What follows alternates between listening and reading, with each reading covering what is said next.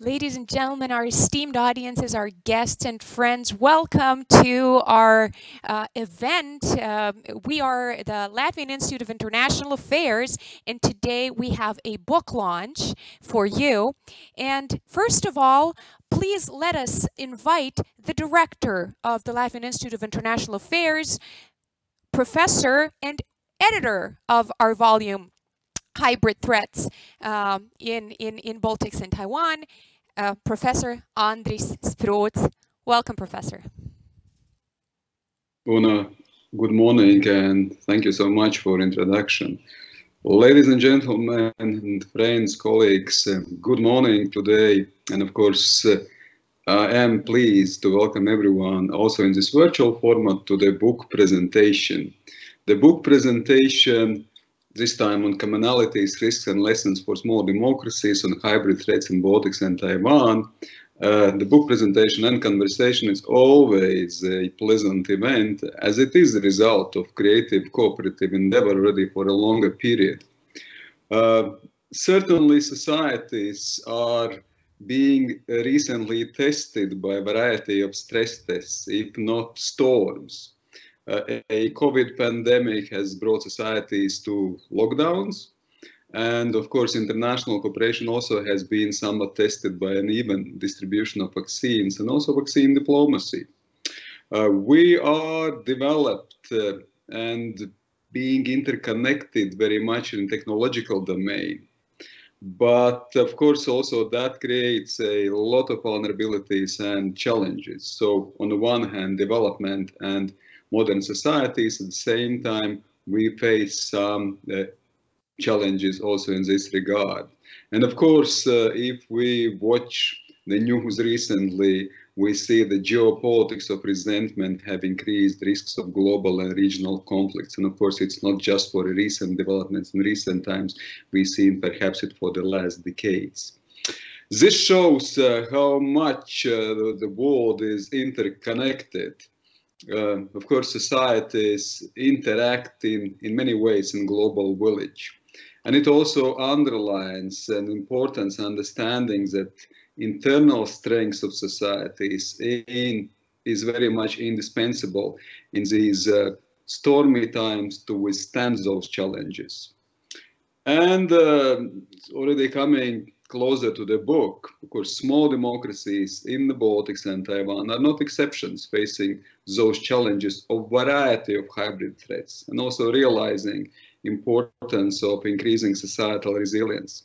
So in this regard, in this context, cooperation, comparison, exchange of best practices is always important.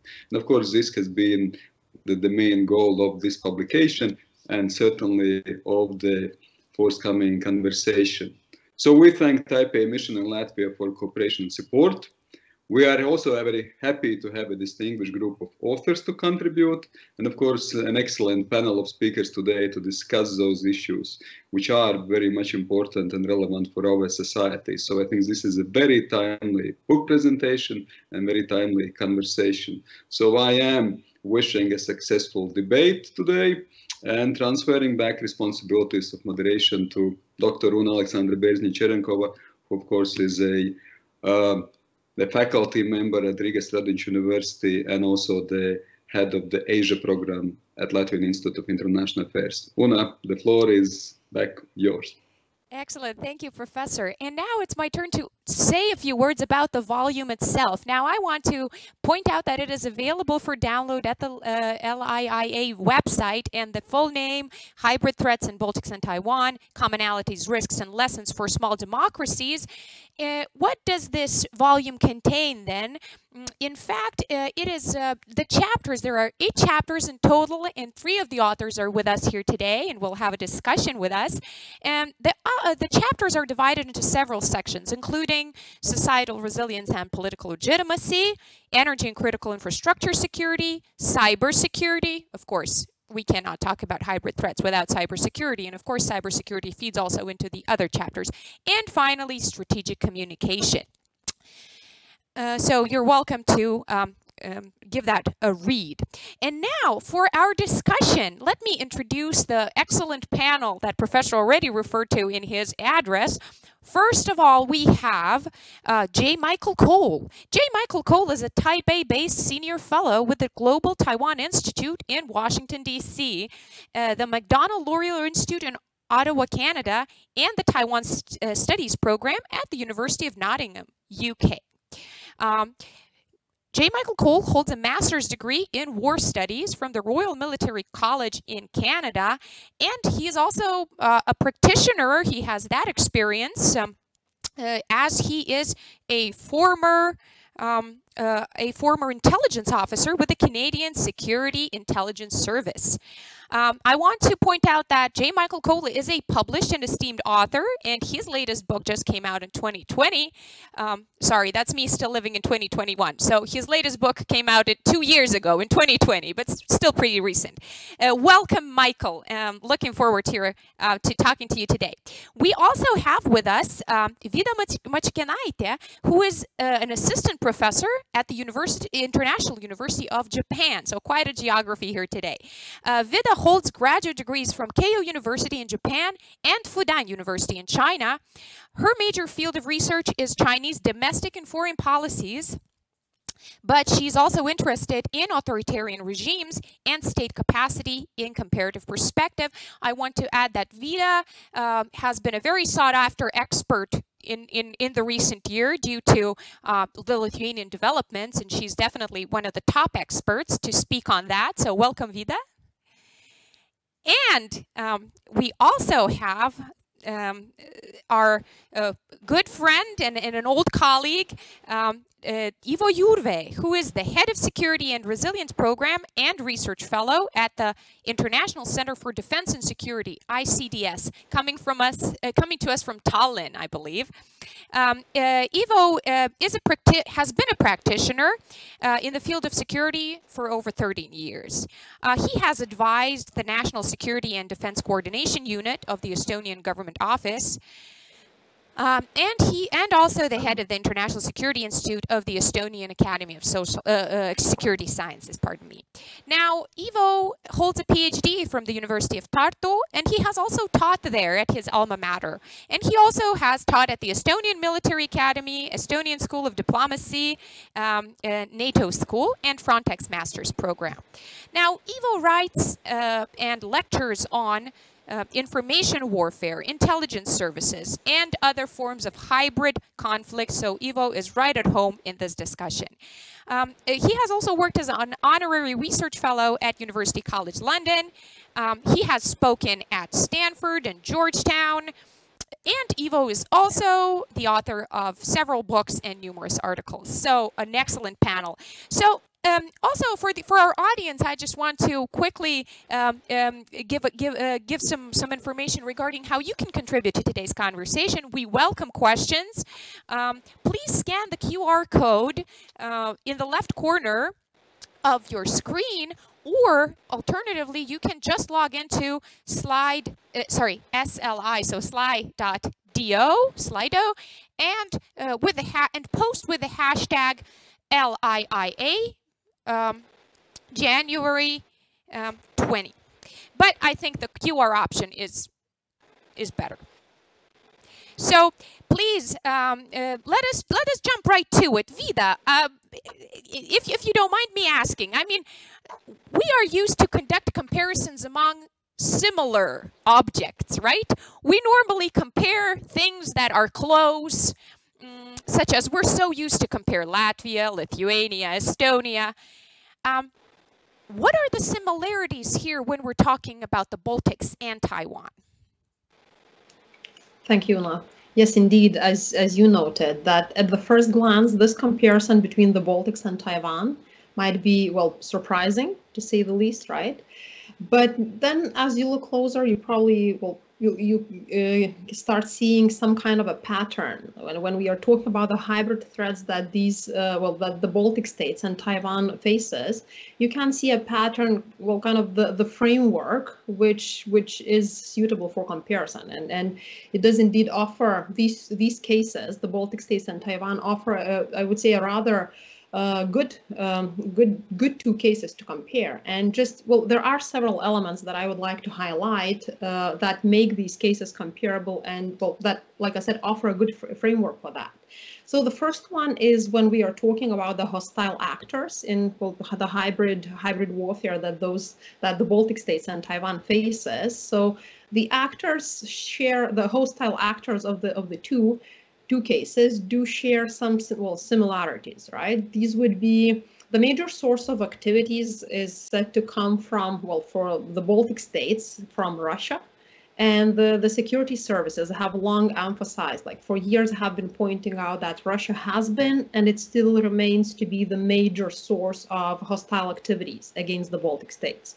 While at the same time for Taiwan, well, my colleagues in the volume also point out that a large number of cases of hybrid warfare used against Taiwan also originates from China. Would it be cyber activity, cyber security? Would it be misinformation? Well, the military activities around Taiwan, or, well, that's still like the actor next to, well, next door, let's put it this way, a major actor, a large country with a very different regime, right? We are talking about small democracies that we are comparing, and then we have the hostile actors next to them with very different regime types.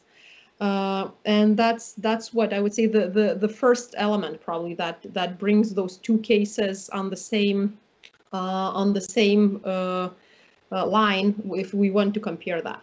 And then the next one, well, would be the goals of those hostile actors. If you look at the Baltic region, at the Baltic states, and at Taiwan, we can also see, well, similarities in terms of the goals those hostile actors pursue, and that's very often, well, I put it very like generally, and it's not that I can mention all of the goals, but generally this has been the aim of those actors, like China and Russia, has been to undermine the very social fabric of the target countries, so in the Baltics or in Taiwan.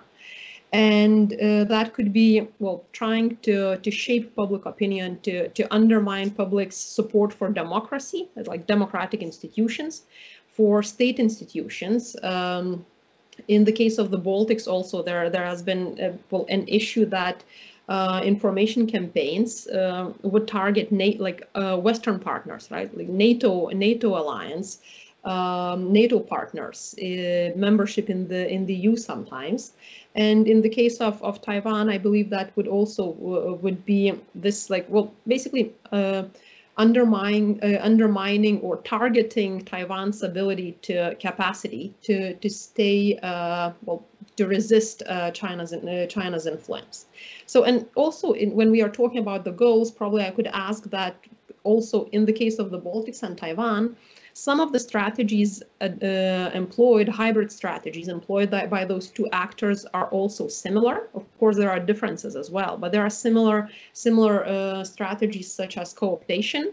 In the Baltics, we still have, well, we see ethnic groups, different ethnic groups, like in Lithuania's case, that would be Polish and Russians, and in Latvia and Estonia, more of Russians, and these groups would be targeted by, once again, by hostile forces, well, by Russia mainly, as indicated, as security services point out, that this is, well, the Russian authorities would try to co-opt them, try to in a way advocate or promote the agenda favored by Russia, right? And my colleagues again in the volume write about similar co-optation attempts in Taiwan. And finally, that would be also the nature of challenges faced. Once again, there are different challenges that the Baltic region, the Baltic states, and Taiwan faces, but I would see some considerable overlaps, and that would mainly be cybersecurity, like the concern over cyber attacks, and also the well, disinformation or misinformation. That has been for Baltic states, that has been a very significant challenge, and ever since 2007 attack on Estonia, and then, well, probably even before that, there has been it has been obvious that the information sphere needs needs to be protected in a way, or the society needs to be educated how to handle that. And also when it comes to Taiwan, there's some data that cyber attacks from China, from the mainland, there are like continuous, constant attacks in cyberspace. And then when it comes to misinformation or disinformation, also there has been a report that 1/4, a quarter of misinformation related to pandemics in Taiwan came from China, and that's just one of the cases that I mentioned. But basically, these are the major challenges that those countries face. So when we think about the Baltic states and Taiwan in terms of, well, when we talk about hybrid threats, and we think about them in terms of the hostile actors they face or they need to resist, in terms of the goals that those actors pursue, and also the challenges that the Baltic states and Taiwan faces, I would say we have a very good framework for comparison, for comparing these two cases, the Baltic states and Taiwan.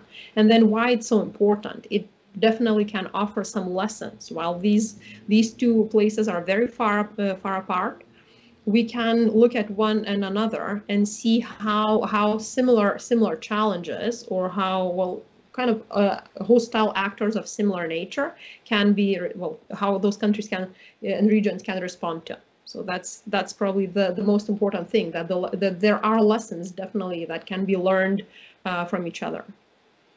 Yes, perfect. That's completely convincing.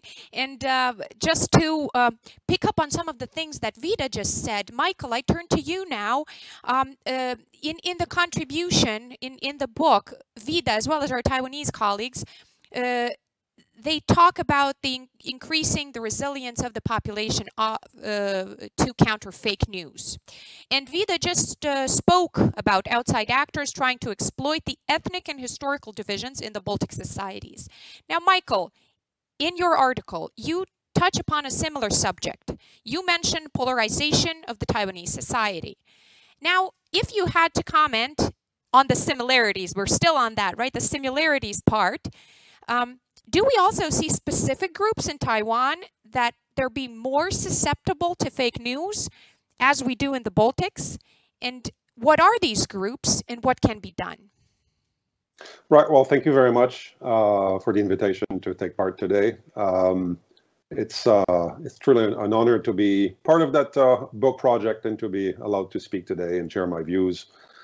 First off, I would like to perhaps point out the fact that small democracies might actually be a bit of a misnomer when it comes to Taiwan, given both the sides of its economy and of its population as well, with 23.5 million people, somewhat equivalent to the population of Australia, for example. But of course, if you place that democracy next to a giant authoritarian regime like in China, of course, Taiwan does seem to be small. I think it might be splitting hairs, but it also does have an impact on self-perception and perhaps people's willingness to resist outside aggression as well. So I think it's important to point that out to begin with. Now, to your question, again, I think I would like to split that question into two. First of all, it's important to take a very quick look at the sources of disinformation and misinformation targeting Taiwan. So from the outside, certainly China is the primary source of that type of information. So within the PRC, we have the Unite Front Work Department and allied units that do generate and spread disinformation. Units like Taiwan Affairs Office under the State Council, the PLA is a contributor to this as well. You have the so-called 50 centers that also act upon direction by the Chinese regime to spread disinformation aimed at Taiwan. And you also have the patriots in China who are acting independently, but also are fueling that barrage of disinformation aimed at Taiwan and the international community. We also see among ethnic Chinese communities outside China, in places like Malaysia, for example, that also have played an active role in spreading disinformation against Taiwan, oftentimes using families who have substantive business links with China. So there's a bit of a quid pro quo, if you will, that in return for playing a role in disinformation campaign against Taiwan, they see an increased ability to make fortunes back in China. Now, there's also elements within Taiwan that are contributing to disinformation, generating and spreading. So you do have pro-CCP, pro-unification groups within Taiwan.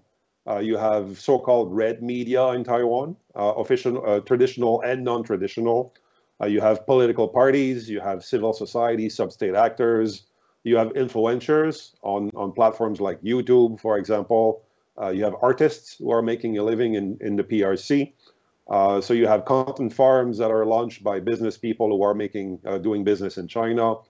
You have the so-called Taishan, so business people who are Taiwanese, but who are located in China. There's approximately 1 million or 1/23 of Taiwan's overall population who are based in China. Some of those elements might be willing contributors to disinformation, psychological warfare, and whatnot against Taiwan.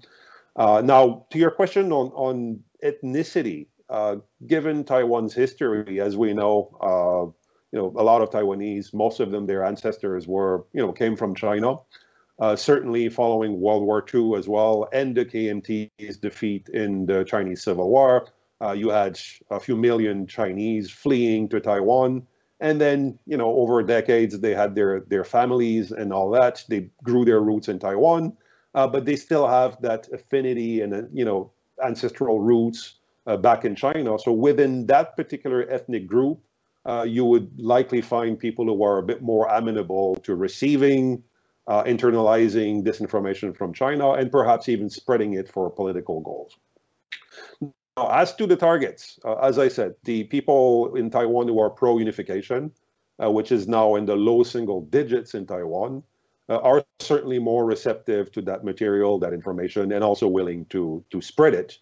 And by doing so, they are reinforcing the political polarization that exists in Taiwan, perhaps also trying to win hearts and minds or to convince Taiwanese that their future lies with China.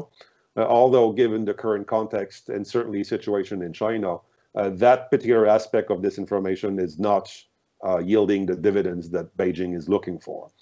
Then also within Taiwan, you have groups, people who are not necessarily pro-unification, but they're nevertheless opposed to either the ruling Democratic Progressive Party or to President Tsai Ing-wen herself, or to Taiwanese independence, de jure independence. Now, by receiving and disseminating disinformation that is either generated in China or within Taiwan, they may become inadvertent or unconscious disseminators of disinformation that actually originated in China. That also includes supporters of the opposition Kuomintang, particularly those who nowadays seem to regard the DPP as the greatest enemy, as opposed to the external threat that is posed by China. So all this as well exacerbates polarization within Taiwan, both ethnic, but certainly political as well. And that's something that China certainly benefits, because it prevents the emergence of a kind of united front within Taiwan that tries to push back against China. Then you also have certain issue-based groups within Taiwan. For example, those that opposed same-sex marriage legalization a few years ago, those that oppose pension reform by the Tsai administration, who also are willing to replicate disinformation that comes from China only to score points against the government. It doesn't necessarily mean that they believe the content of that disinformation or that even agree with the Chinese regime, but that gives them ammunition to try to generate further pressure against the government and to discredit it.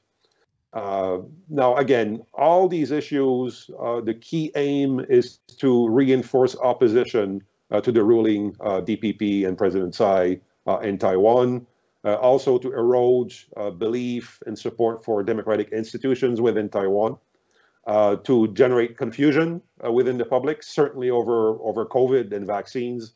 We've seen that in the past couple of years as well. Loads of disinformation coming from China to discredit the domestic vaccine in Taiwan, the government's response to COVID-19.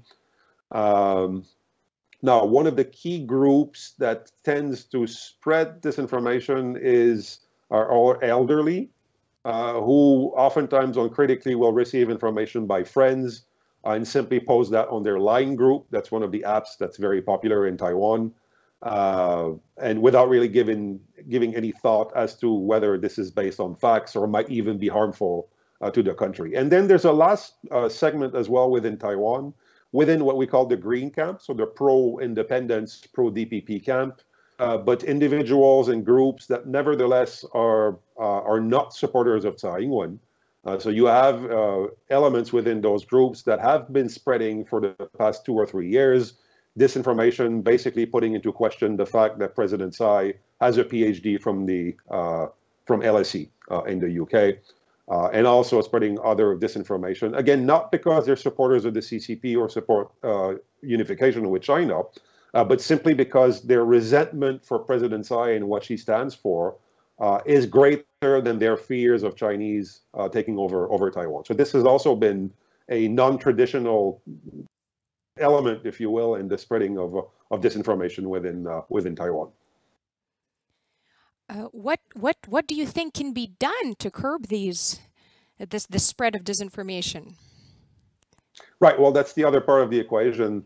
Certainly, efforts that have been ongoing must continue to identify and to track sources of disinformation. Again, both coming from China, from outside China, and here within Taiwan. There needs to be continued efforts to develop applications on Facebook, on Twitter, on cell phones that can flag and that can counter disinformation.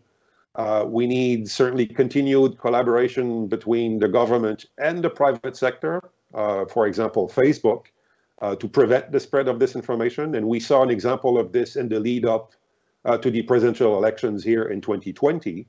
Whereby a number of content farms that were known to be generating and spreading disinformation were flagged by Facebook.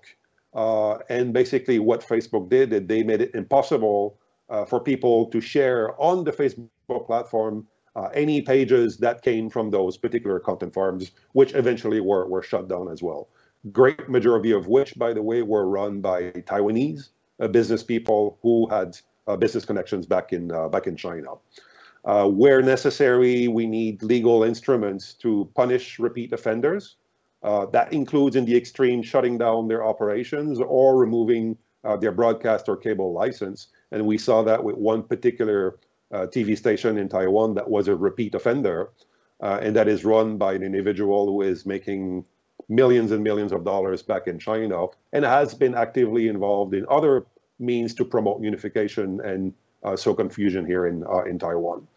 On a more strategic level, we need greater surveillance, and this is the whole of society effort, but greater surveillance of disinformation trends so that the government can preempt disinformation rather than simply react to disinformation by presenting the facts before a disinformation campaign or operation can be initiated. The title of my chapter touches upon strategic communication. I think this is also very important, both at domestic and international level, so that Taiwan can close off some areas that can be exploited by purveyors of disinformation, hostile states, CCP and all that. And finally, one last point, and again, this is ongoing, sustained media literacy campaigns within the school system in Taiwan, as well as among vulnerable groups within Taiwan. We need to see deepened coordination between government and civil society, and much better efforts should be made as well to make sure that NGOs in Taiwan that have been developing applications, that have been tracking means of disinformation and impact of disinformation are properly funded. And this has been a bit of a blind spot for Taiwan. These organizations, NGOs oftentimes are one generation ahead of government when it comes to technology and these things. But oftentimes they have been underfunded, and that can only derail or at least undermine their efforts to make the contributions that are needed for so that Taiwanese society can counter Chinese disinformation. Apologies on my side from pushing you towards the cybersecurity domain, even though your article was indeed on strategic communication. But as we already established, those are not siloed domains. So thank you so much for playing ball with me here. And I just want to point out that indeed, what also according to what you said, there's good news because apparently big tech can be pushed to deliver when it comes to curbing of disinformation. Of course, they're reluctant to do so, but it's good news that there are still methods to push them towards that. Now, Vida, in terms of recommendations from this side from the Baltic side, is there anything you could add? Vida, we don't hear you. Apologies. Yes, sorry, my mistake. No I'm worries. sorry. Yes, it's good now. Thank you. Yes, I would agree that most of what Michael has said probably applies to the Baltic states as well. Like, private-public partnership, and we have seen those attempts already in the Baltic states as well, when private media outlets would launch an initiative where just verifying the news, right? Like, explaining to the society that this is what was announced, this is the information that we have received that has been made public. Is it true or not? So initiatives like this, and they have been successful indeed. They deliver the message very, very clearly of what is right and what is wrong, what is accurate and what is not accurate. So partnerships like this or projects like this, and of course, funding sometimes for them is very important. And many other policies have been implemented as well. But I'm an advocate of the position that hybrid threats continue, and hybrid warfare tools keep evolving and changing. And it's very difficult to preemptively take measures. So the key here is cultivating or educating the society, cultivating the society's awareness, probably I should put it this way, and understanding of what the threats are and how the information should be perceived. And here, of course, the crucial point is media literacy. As Michael has already mentioned. But in the case of the Baltics, I would see that there's another crucial point when it comes to the ethnic group policies, right? When we have different ethnic groups, and research shows what we see in the data, that they are more susceptible to different misinformation campaigns, also because their source of information is often different from the rest of the population, and they are more receptive to that information coming from hostile actors, and not alienating those ethnic groups from the rest of the society or within the country, not alienating them. This is also a very important thing to consider. So like this cohesion of the society is also a very important element here when we talk about the country's resilience to hybrid threats. So probably that would be my main point that I would add. Thank you. Thank you. And now we have, in fact, some questions from the audience, and I think Ivo is very well set to answer that. And the question, in fact, is, what are hybrid threats, and is it a new phenomenon? Ivo, I'm sure you hear this question a lot. What is the response here? Thank you. Well, yes, I do. And unfortunately, I don't think that there is very, very clear answer. Well, hybrid, as we mostly know, probably comes from Greek and means mixture. So hybrid threats, it should be a mixture of different threats. What we can add to the mixture, it depends probably the recipe on the scholar who is talking about it, or on the state who is practicing it. So most probably there should be economy there, information, also diplomacy, and last not least military. And of course subversions of them, subdivisions of these things, like cyber threats as well. And then sometimes in the academic community there is a discussion that should the military threats be included or not, and there is no joint answer to that yet. But I assume that probably they should, because these things are very closely connected. If you ask that how new thing it is, then definitely not new. The earliest military theoretician whose works we still have is Sun Tzu from China, and 2,500 years ago, and his ideas are very, very similar to what is described in the security strategies currently. So it's not something very Russian or not something very new. Excellent. And while I have your attention, thank you for clearing that name and thank you for explaining this. We probably should have started with this, and that's on me. But I just want to, kind of pull on the thread of the goals of how do we strengthen. So what can be done in terms of resilience against hybrid threats, right? So in your chapter, you speak of 2 goals for the next decade: to strengthen the Baltics against hybrid threats. And actually both have one thing in common.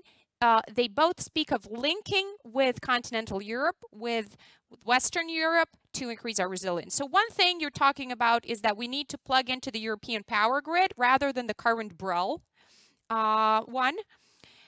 So if you could also explain that. And the other one is about building the European gauge rail connection, Rail Baltica. We have it right here a few blocks away from our venue. So how optimistic are you regarding both of these goals, and has Russia tried to hamper this in any way so far, given the importance of these goals to our resilience? Yeah, thank you. Well, first of all, yes, my chapter was about energy and infrastructure, so that's why these are the 2 main goals. But even there, we have to keep in mind that being secure or building up resilience, it's something like washing teeth. It has to be done on daily basis. It's not like that we will finish these 2 projects and then we are done and then can live happily ever after. But yeah, sure, electricity has the importance because, well, we are very dependent in everything on that, and also transportation. If the goods are not moving, then we are in deep trouble soon as well. And I assume that in this sense we are a little bit in better position maybe than Taiwan, because well, we have Europe quite close, and then there is friends are close by, and then we can integrate there. On execution of these 2 projects, I'm rather optimistic. Well, first of all, for the first time, the Baltic electricity systems were synchronized in 1960s, at the beginning of 1960s, 1962 to be more precise, and that's how it continues. But at that time, we were tied to the Soviet system. In order to synchronize from that so-called BREL and then to synchronize with the Central European power grid, the investments have been made already for quite a long time. There is Estlink 1, Estlink 2, the power cables, that undersea power cables that are connecting Estonia with Finland and Northern Europe as whole from there, especially the power plants in Norway. And also NordBalt link between Lithuania and Sweden, also undersea link built for the same reason. The Harmony link and Litpol link between Lithuania and Poland are under construction at the moment. So it seems that it's possible to succeed by 2025. But the new questions that will arise there is that if there is enough electricity supply, that we know a lot about, we have heard lately a lot about climate change, which probably will, which already now has influenced our climate a little bit, that there are more storms than there used to be earlier, which also means more power cuts. And the European Green Deal also means that many things that we now do with basically oil, for example, the cars and the rail, they are transferred to electricity. So there might be some problems. On Russian influence in this in that business, I haven't heard, at least in the public sources, open sources, it's not present. With Rail Baltic, the things are a little bit different. Of course, yes, already we can see some first installations in the physical background or in the countryside in the pre-Baltic states. But here, the environmental lobby against this railway has been much more influential, especially in Estonian, which is quite weird that, well, Estonian, it's especially unpopular in the Estonian second biggest city of Tartu. The people there had an idea that it should go via Tartu, which is, well, not worth doing or impossible if you look at the map. And once they understood that it is not going to be there, then they find many mistakes. It's too expensive, it's too bad for environment, and so on. So it's not the NIMBY effect that not in my backyard, but vice versa, that if it's not in my backyard, then it's very, very bad thing.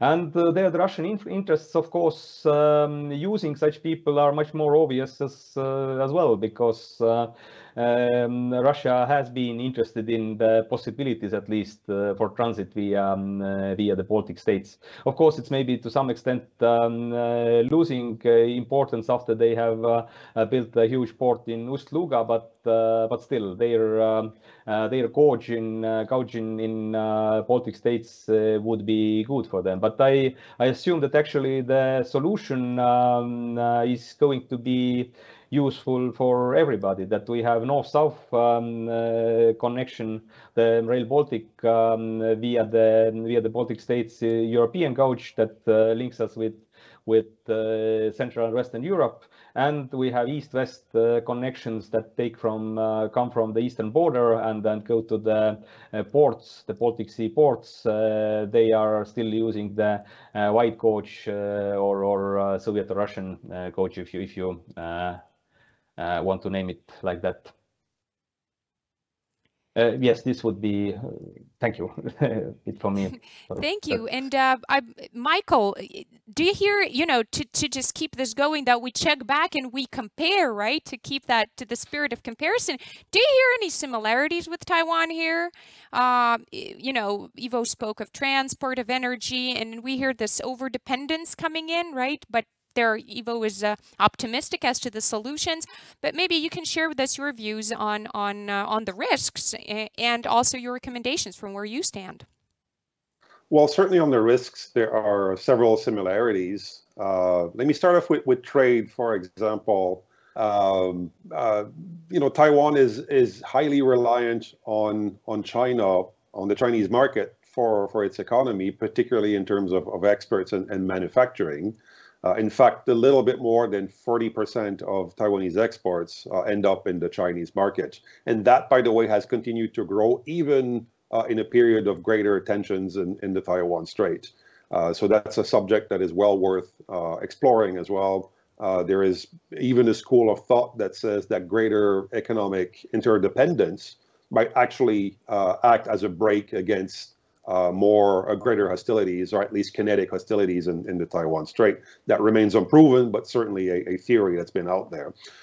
So nonetheless, that overdependence on the Chinese market exposes Taiwan to blackmail, to bans, oftentimes by sector, so that China uses the denial of tourism, for example, or the import of food products, as we saw last year, to try to punish the central government. But oftentimes it's even more precise, and they use these means to punish municipalities that tend to support the policy of the central government, or conversely to reward municipalities that are governed by politicians who are a bit more amenable to Chinese positions on unification, on one country, two systems, or on the construct known as a 1992 consensus.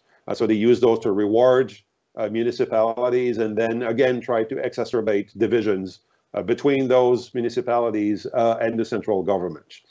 As I mentioned earlier, there's about 1 million Taiwanese business people who work and live in China, oftentimes as employers. On several occasions, those individuals and their organizations that represent them in China have been weaponized by China, again, to try to act as a lobby against the Taiwanese government, or oftentimes to spread disinformation or cause trouble for the central government.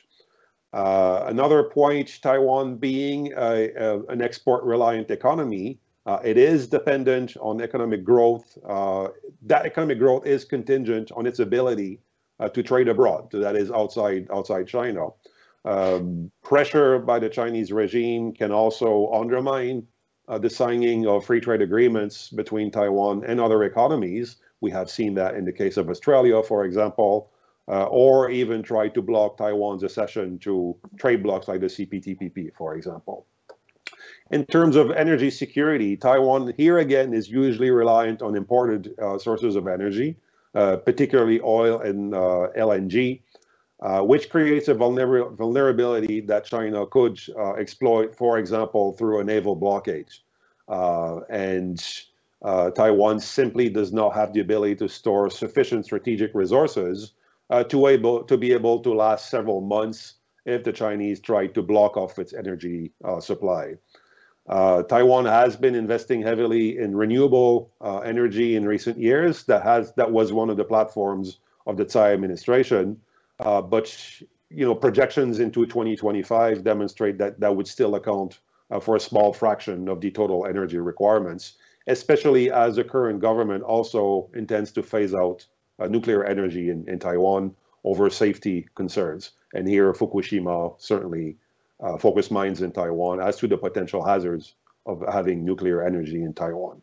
Now, Taiwan's power grid itself, the ports, distribution, nuclear power plants, are within range of conventional military strikes by the Chinese, so either ground-launched or air-launched, but also to cyber attacks and possibly physical sabotage by CCP proxies in Taiwan, such as pro-Beijing organized crime, pro-unification political parties, sub-state actors, and whatnot. The grid is aging. It lacks redundancy. As we saw last year during a series of blackouts that were caused by a technical glitch down in southern Taiwan in Kaohsiung, and that affected cities across Taiwan.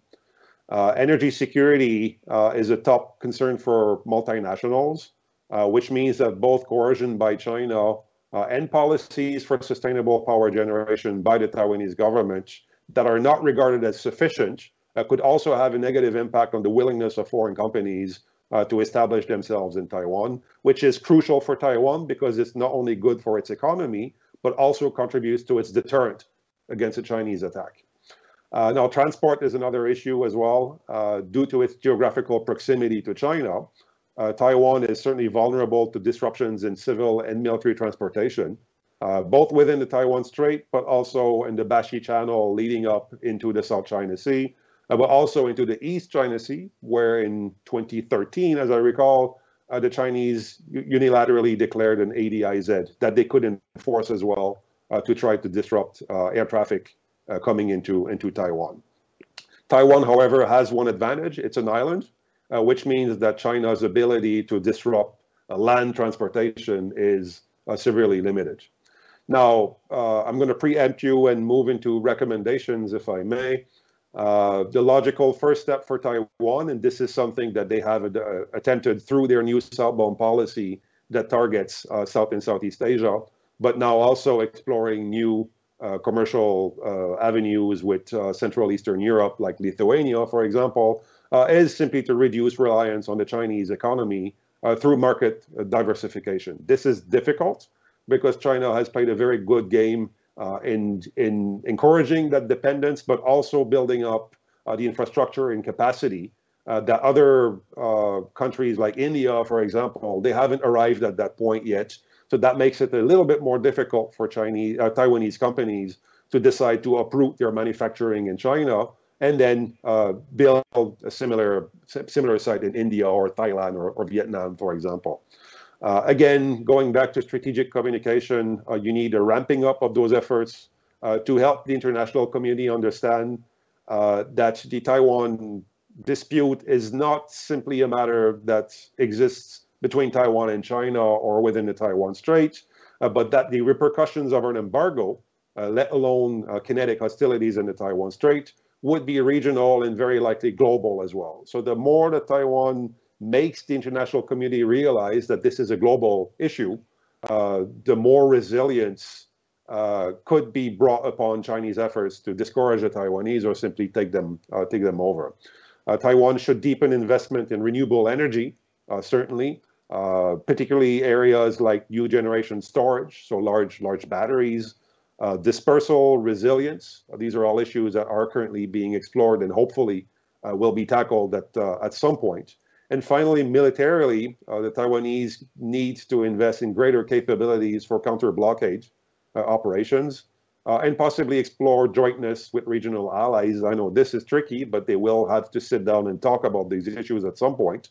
Again, because those economies within the region, South Korea, Japan, Australia, Singapore, Philippines, you name it, their economies will also likely be disrupted in the event of a Chinese blockade against Taiwan. Again, because of Taiwan's geographic location, it's very difficult for China to simply isolate Taiwan and not for its operations to not have an impact on regional countries. So again, part of Taiwan's strategic communication is to encourage regional partners to realize that they also have a stake in making sure that China does not move in that direction. Right, and Michael rightly has noted my inclination towards recommendations today, guilty as charged. So I turn to Ivo because you have this tremendous experience as a practitioner, and given the fact that the volume and the discussion is really geared towards recommendations, how interested the practitioner community is in our recommendations, in think tank recommendations in the first place, and what can be done to build more efficient exchanges with practitioners, both across the Baltics and in Baltic-Taiwan cooperation?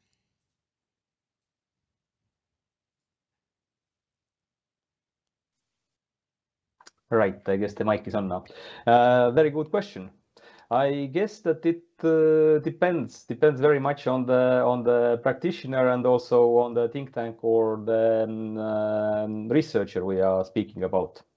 Generally, I guess that we have to keep in mind what Winston Churchill nicely said, that I'm always ready to learn, although I don't always like being taught.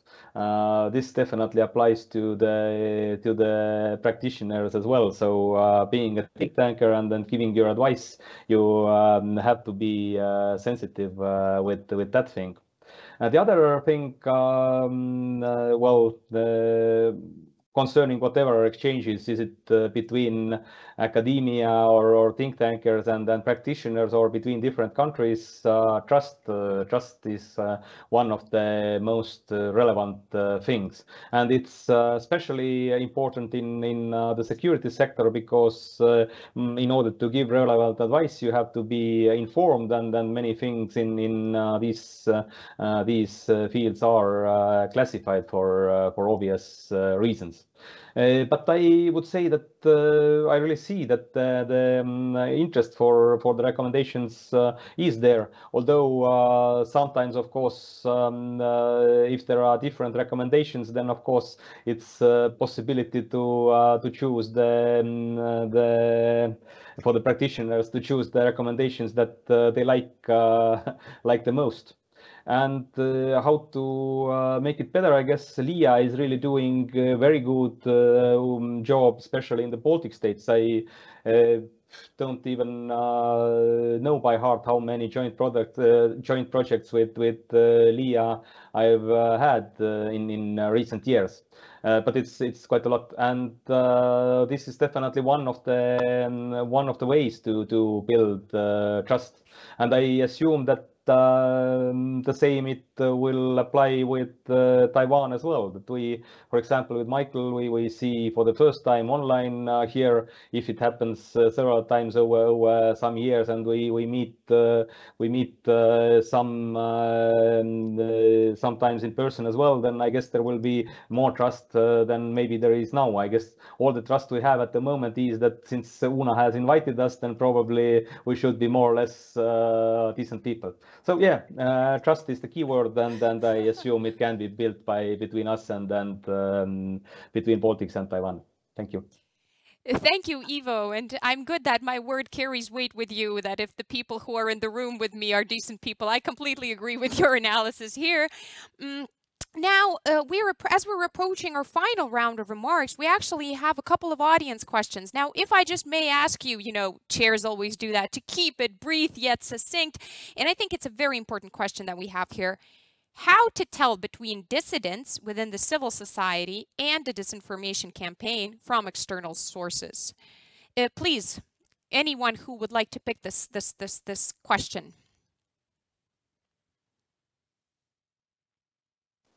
Well, if I may jump in and try to be succinct, and thank you for including me as one of the decent individuals. I mean, this is a very difficult balance that absolutely must be struck in democratic societies. We need to tell between individuals who have different opinions, opinions that might go completely against the wishes and policies of the ruling government, but that nevertheless within a democratic society should be countenanced. And that is why, for example, in Taiwan, you still have individuals who can gather outside public venues, very popular tourist areas, and wave the People's Republic of China flag, because those individuals support unification. That has sparked a debate within Taiwanese society. Some elements are saying we should ban those, but this is an expression of people's political preferences. If, on the other hand, individuals are known to be receiving money from an authoritarian regime and willingly distributing information that would be harmful to national security or to individuals, and again, COVID provides a clear example of the risks, then we cross a certain line, as we see in other democracies like Canada or the UK, for example, that have very strict rules on hate speech or comments, writing, or speeches that incite violence against certain minorities, ethnic groups, religious groups. These are lines that simply should not be crossed. But we need, for that to work, you need an agreement between the government and the governed, and also a society that believes that the government will act responsibly when it does decide to take action, whether it's legal means or shutting down organizations and whatnot. So again, this is not an easy issue. It's very easy. It's a slippery slope. It's easy to exploit, to abuse the powers that are given to a state when it comes to these issues. But that all, it really depends, is contingent on a bond of trust that exists between the public and the government. No easy answer, I'm sorry. However, trust seems to be like the word of the day today. Thank you, Michael. It was a good answer, even though it wasn't easy. And Vida, do you have anything to add from the Baltic shores on this? How do we tell from the just a dissident who has his right not to agree, and a campaign? Yeah, that's. I think much has been said by Michael, right? That it's a very difficult balance to strike, and maybe it should be done. Well, it should be. The interests of the state probably should be considered, and what's the vulnerabilities. It's very easy to exploit those rights to speak and rights to express, and that's, well, unfortunately sometimes, well, the state would take measures that would not secure the right of everyone to speak, I guess. But yeah, Michael has said that already, so that I don't have much to add. Thank you. So more That's commonalities, a I difficult. believe, right? That's another commonality that we share. We have a question precisely regarding Taiwan. So Michael, if just in a few words you could answer, I think you answered already, but just how do populists and fake news activists affect domestic politics in Taiwan? How huge is their impact? That's another tough question. I mean, quantifying the impact of disinformation is a challenge, not only for Taiwan, but for countries worldwide. I would say that if the aim of disinformation was to convince the public, for example, that Taiwan's future lies in the embrace of the People's Republic of China under Xi Jinping, I would say that that campaign has failed miserably and very likely even has backfired.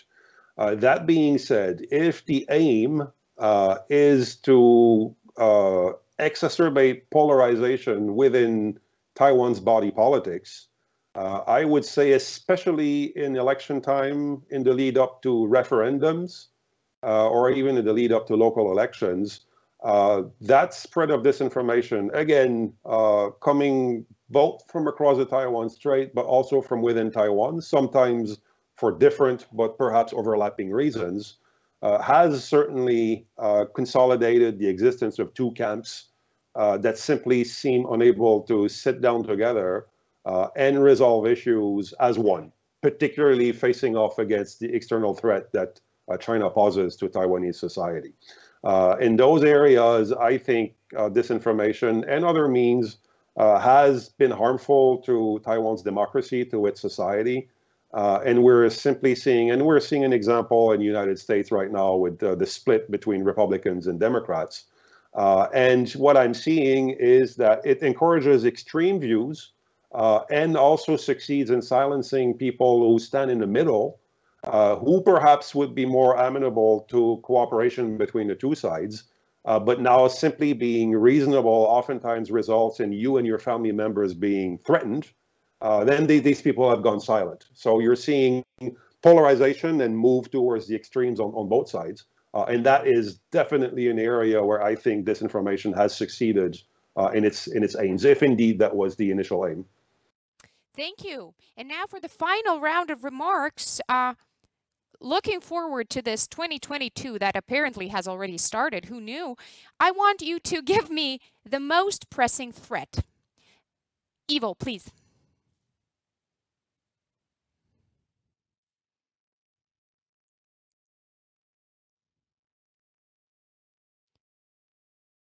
Sorry, no sound. I did it again. Well, unfortunately, I guess it's military at the moment. Well, I guess many other components of the hybrid we can already see. Definitely, there is the diplomatic pressure that has been in the air already for some time. There is a force buildup. There are already cyber attacks, not against the Baltic states yet, but against Ukraine and then some other targets. So there are sanction system is placed, so the economic struggle is very much in the mix. So unfortunately for 2022, many other cyber threats already have materialized, and the most tragic or I would say, well, yeah, you probably understand. Unfortunately, it's military threat. Thank you. Thank you, Ivo. Vida, to you. Yes, thank you. Well, I'm afraid I have to present two of them, not one, at least when it comes to Lithuania, because one that Ivo already mentioned definitely is this in the context of geopolitical situation, and the situation has very much complicated recently, right? And I would say that this will be well, NATO's relations with Russia probably will very, very significantly affect the situation in the Baltics as well, because definitely there will be, well, we should expect much even more interference or even more attempts to influence the countries in the region. And then at the same time, I cannot not mention, well, the particular case of Lithuania. It probably doesn't apply to Latvia or Estonia, but I would say that in the case of Lithuania, 2022, in terms of hybrid threats, will probably be a very different year. We don't know yet how the relations with China in the diplomatic role will unfold, but I think that in this coming year we will see a lot of new developments that probably we have not been familiar yet until now. So that these would be the two, sorry, not one, but two very different threats that probably brings us closer to Taiwan, even closer than what I said before. Thank you, Vida. And Michael, to you. Thank you. Well, I also have two, if I may. I think the most serious threat from a Taiwanese perspective, ironically, lies in Europe, and this is what's going on over Ukraine right now.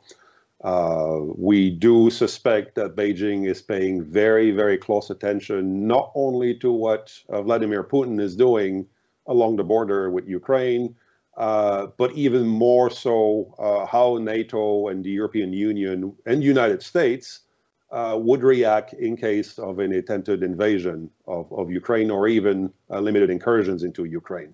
Beijing is taking notes. It could either, if there is major hostilities over Ukraine involving United States, this could provide an opportunity for China while United States are distracted to try to make a move against Taiwan. So this is certainly something that worries the people here, but also, the type of reaction that we see from NATO, United States, if Russia gets away with incursions into Ukraine without major consequences, the Chinese could learn also a very dangerous lesson and conclude that they also could make a move against Taiwan and would not suffer undue consequences as a result of their actions.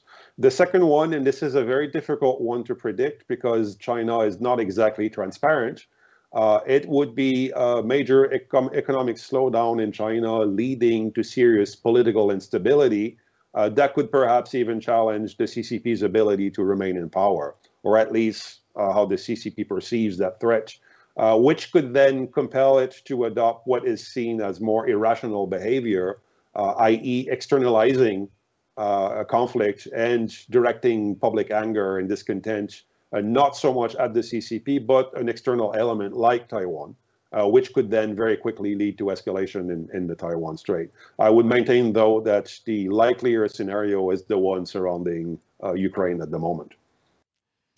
Thank you. And I'm sorry that, asking for this, I kind of pushed us all into a little bit of a depressing mood. But I really hope that Mr. Eric Huang, the head of the Taipei mission in Latvia, for his final remarks will put us back on track for a more optimistic outlook. Mr. Huang, the floor is yours. Thank you very much, Uno. I think we have really truly a great discussion here today, and I learned a lot. I would like first to thank Director Sprutes and colleagues of LIIA in organizing this meaningful conference to present the book that contains insightful observations and solutions provided for the hybrid threats of different dimensions that we are all facing today. I also would like to thank Uno for moderating the panel discussion, and Michael, Vida, and Ivo, and all the participants online for making great contributions. I think you are absolutely right to point out that Taiwan and the Baltic states share a lot of similarities in the forms of hybrid threats.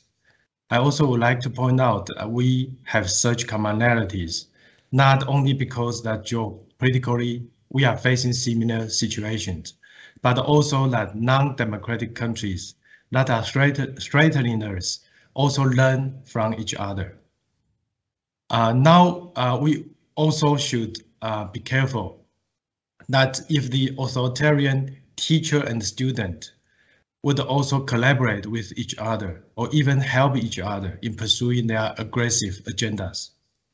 Therefore, Taiwan and Baltics are not geographically separated as it seems to be, but we are strategically interconnected. And as we are closely linked, as the front lines in the global fight between democracy and autocracy, we should also help each other. I think this is the main idea for having this meaningful event and the project to compile the book that share experiences between Taiwan and Baltics and among our small democracies. I'm also pleased to learn that we touched several dimensions of hybrid threat during the course of our discussion and study. For example, there are dimensions in political legitimacy, societal resilience, critical infrastructure, energy security, and cybersecurity. Those are the main aspects of hybrid threats, but it is a non-exhaustive list. We know it very well. There's at least a very critical issue that we may not have enough opportunity to talk about today or in this project. It is the issue of supply chain resilience. I will share it with you briefly later. But before that, I also would like to point out that as the threats are hybrid, new kind of threat can always be invented or synthesized by our enemies. It may also be very difficult to identify and tackle threats one at a time. Our enemies will not kindly allow us to do that. It will be too easy for us. Those threats may come all at once. Therefore, we must constantly prepare ourselves and upgrade our capacity and capabilities. We should not be overwhelmed by our enemies. Now back to the supply chain issue. In my job, I cover 3 Baltic states, including Estonia, Latvia, and Lithuania. In the last year, I worked on a project for Taiwan to establish the new office in Lithuania called the Taiwanese Representative Office in Lithuania in November. And I believe that all of you are aware of what's happening after the opening of Taiwan's new office in Vilnius. Of course, it is not only the opening of my office, but there are also other issues pertaining to Lithuania's insistence on the value of human rights and the rejection of the format of 17+1. But China's economic aggression begins right after the opening of my new office. China deletes Lithuania from China's customs clearance system, preventing all Lithuanian goods from exporting to China. China calls it a technical issue, but that technical issue is still not fixed today. China is very proud of its 5G equipment and asks countries to use it. I'm wondering why China cannot have the technical capability to simply add Lithuania back to its database after more than a month. China also imposes so-called secondary sanction, forbidding companies of other countries from using Lithuania-made components if companies want to export those products to China, and China denied such action. This is unprecedented, unlawful, and undeclared economic sanction. If we allow this to happen, soon every small democracy will become China's next target because China can. The international rules of trade will also be undermined. Everyone will be affected. And please do not forget that Lithuania is a member of the European Union. An attack on an EU member is an attack on the whole European Union. Ladies and gentlemen, Taiwan will do whatever we could to help our friends. We think that every country should also lend their support for Lithuania. I'm glad to witness that many European countries and the United States have expressed their strong support for Lithuania. In the face of the hybrid threats launched by authoritarian countries, we could never forget the lessons we learned from history. It is probably best expressed on the wall of the US Holocaust Memorial Museum that reads, "First, they came for the socialist, and I did not speak out because I was not a socialist. Then they came for the trade unionist, and I did not speak out because I was not a trade unionist. Then they came for the Jews. I did not speak out because I was not a Jew. Then they came for me, and there was no one left to speak for me. I think it is a similar situation in international community. Each member of the international community should look after one another.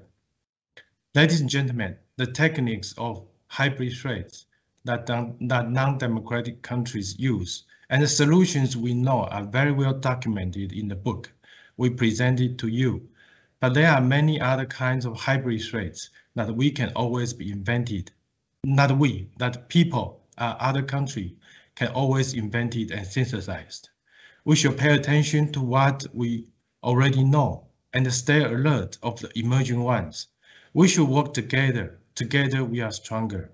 And it is especially true for small democracies of Taiwan and the Baltic states. Thank you very much for all your contributions today. Thank you.